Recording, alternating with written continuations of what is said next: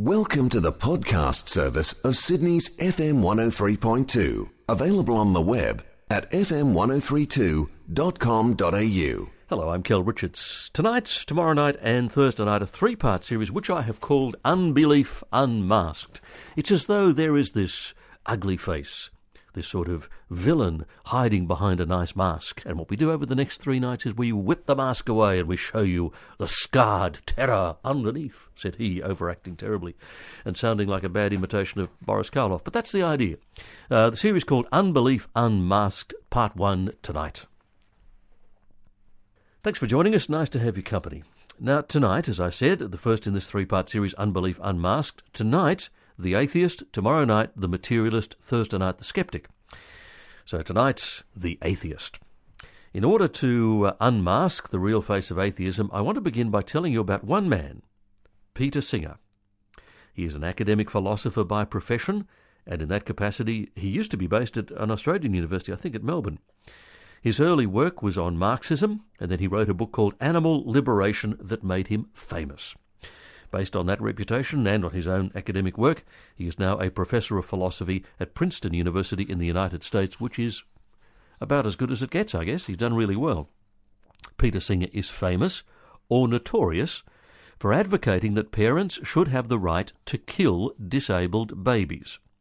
He is convinced that disabled people suffer, and that their quality of life is just not good enough, and that therefore they are better off dead. He's strongly opposed by disabled groups who call themselves names like Not Dead Yet. Peter Singer also believes that people whose quality of life is poor and who cannot make decisions for themselves should be put to death. So someone with, advanced Alzheimer's disease, I assume, is the sort of person Peter Singer would like to see killed or executed or murdered or whatever the correct word is. Now, Peter Singer is an atheist, and his views are entirely consistent and logical and rational and a result of his atheism. Now, to be fair, I must say there are atheists who disagree with Singer. However, they are, I hope to show, inconsistent and illogical.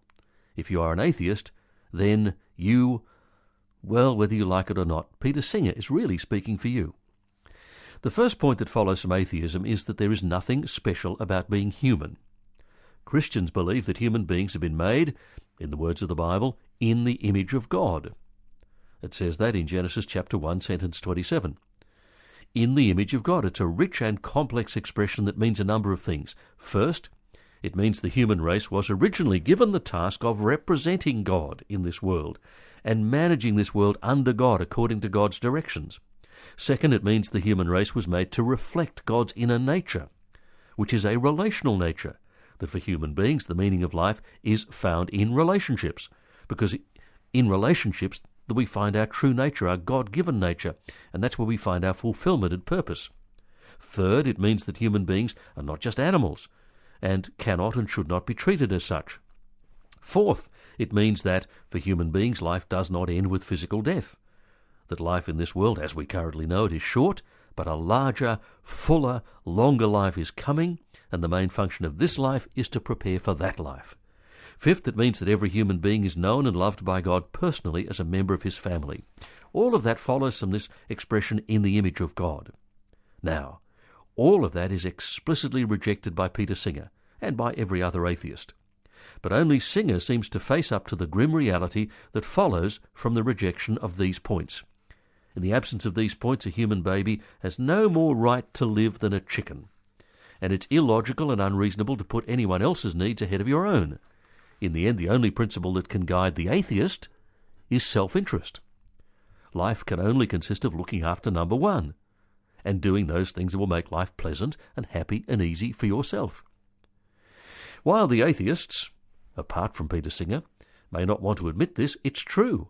Total selfishness can be the only result if your life is just a brief, meaningless spark between two dark voids, the vast emptiness of the pitiless universe of the past and the even vaster unknown empty universe of the future. It is illogical for one brief spark to care too much for any other brief spark. Peter Singer is not a monster. He's just a consistent atheist who faces frankly the logical conclusions that atheism produces. Peter Singer claims that all he's trying to do is create a system of ethics that's based on fact and reason, and that throws off the perspective of belief in God, in Jesus, or in the Bible. He claims that he just wants to take the point of view of the universe. Well, it's all well and good to have a system of ethics based on facts. The problem is that Peter Singer has got his most basic facts wrong. Any atheistic view of life must regard human beings as being nothing more than higher primates, smarter, balder chimpanzees. From that it follows that it's logical to feel free to kill babies and the disabled and the senile. That ugly truth is the true face of atheism.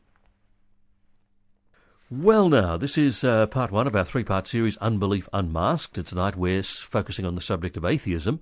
If you'd like to know more on this subject, there's a terrific book, really good book I can recommend, by Ravi Zacharias called The Shattered Visage, The True Face of Atheism. Most atheists in the world are cowards. Most fail to follow through consistently to the logical conclusion of their beliefs. Most atheists still enjoy the company of other people. Most are good parents, caring citizens.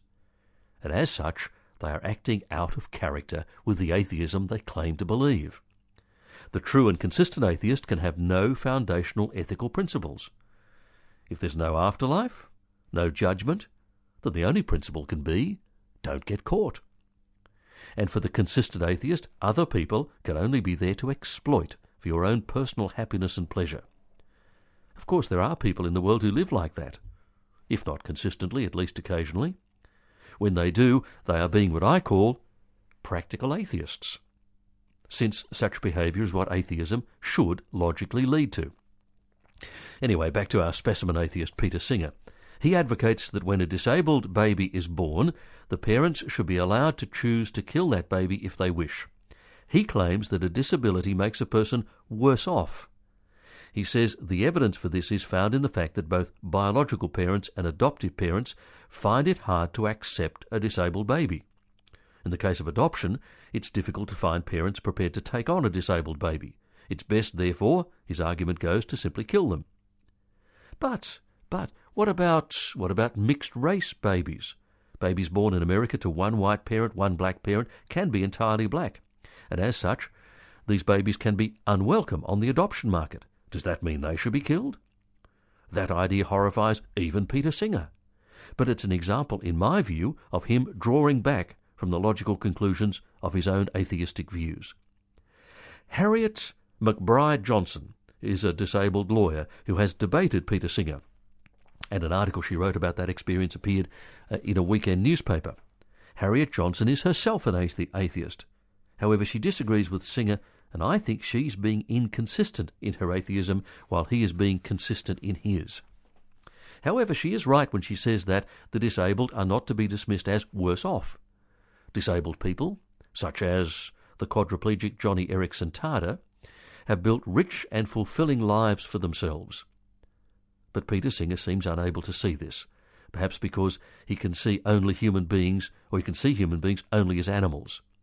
And that is the awful conclusion atheism must lead to. By the way, Johnny Erickson Tada has written some good books about herself and her own life and her experiences, and she's terrific. She's a great model. Johnny, Joni, Erickson Tada, and her biography is called Johnny, Joni. People ask, how can Peter Singer put so much value on animal life and so little value on human life? It is, I guess, because he thinks the universe is not biased towards his own species, so he shouldn't be biased towards his own species either. Well, that's what follows consistently from atheism. A consistent atheism, like Singer, is not prepared to classify the senile or babies as persons. As soon as you can't make a choice for yourself, you lose your personhood. You lose your right to life, in his view. However, it takes a great deal of cleverness to fly in the face of common sense, the way he does. It takes a certain sort of cold logic, a cold logic that takes atheism all the way to its awful, inhuman conclusions. Now, what can we say to such people? First, I think we need to point out the conclusions that follow from atheism, from a cold, meaningless, pointless universe. Most atheists won't face those conclusions, and so they are inconsistent with their own beliefs. Second, The evidence for the great and loving mind behind the universe is clear and powerful for anyone who won't turn away from it. And I'll be talking about that evidence both tomorrow night and on Thursday night. Finally, we need to be aware of just how dangerous people like Peter Singer are. They can't see it themselves. But they would end up leading us back to the death camps of Nazi Germany. They don't intend to, they don't mean to, it's not their purpose, and they can't see it, but it's true. Because once we start classifying only some humans as persons and making others non-persons, it's only a matter of time before the death camps are reopened to deal with the non-persons. As our moral sensitivities revolt at the prospect of life under unadulterated atheism, we are getting a warning sign, a red flashing light, telling us how dangerous this is.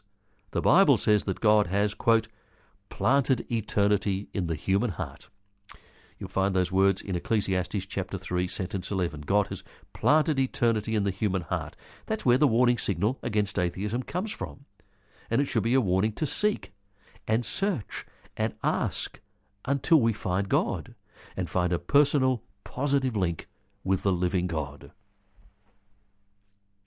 Well, now, the books that I mentioned tonight, I mentioned two books, The Shattered Visage, The True Face of Atheism by Ravi Zacharias. There's also the many books of Joni Eareckson Tada, especially her autobiography, which is called Joni, Joni. Tomorrow night, Unbelief Unmasked Part 2, dealing tomorrow night with The Materialist. Now, here's our thought for the night. From Psalm 14, verse 1, the Bible says, "Only fools say in their heart, there is no God." Until tomorrow night at this time, thanks for your company. I'm Kel Richards. Bye for now. We hope you enjoyed this FM 103.2 podcast. To listen to more great audio, visit fm1032.com.au.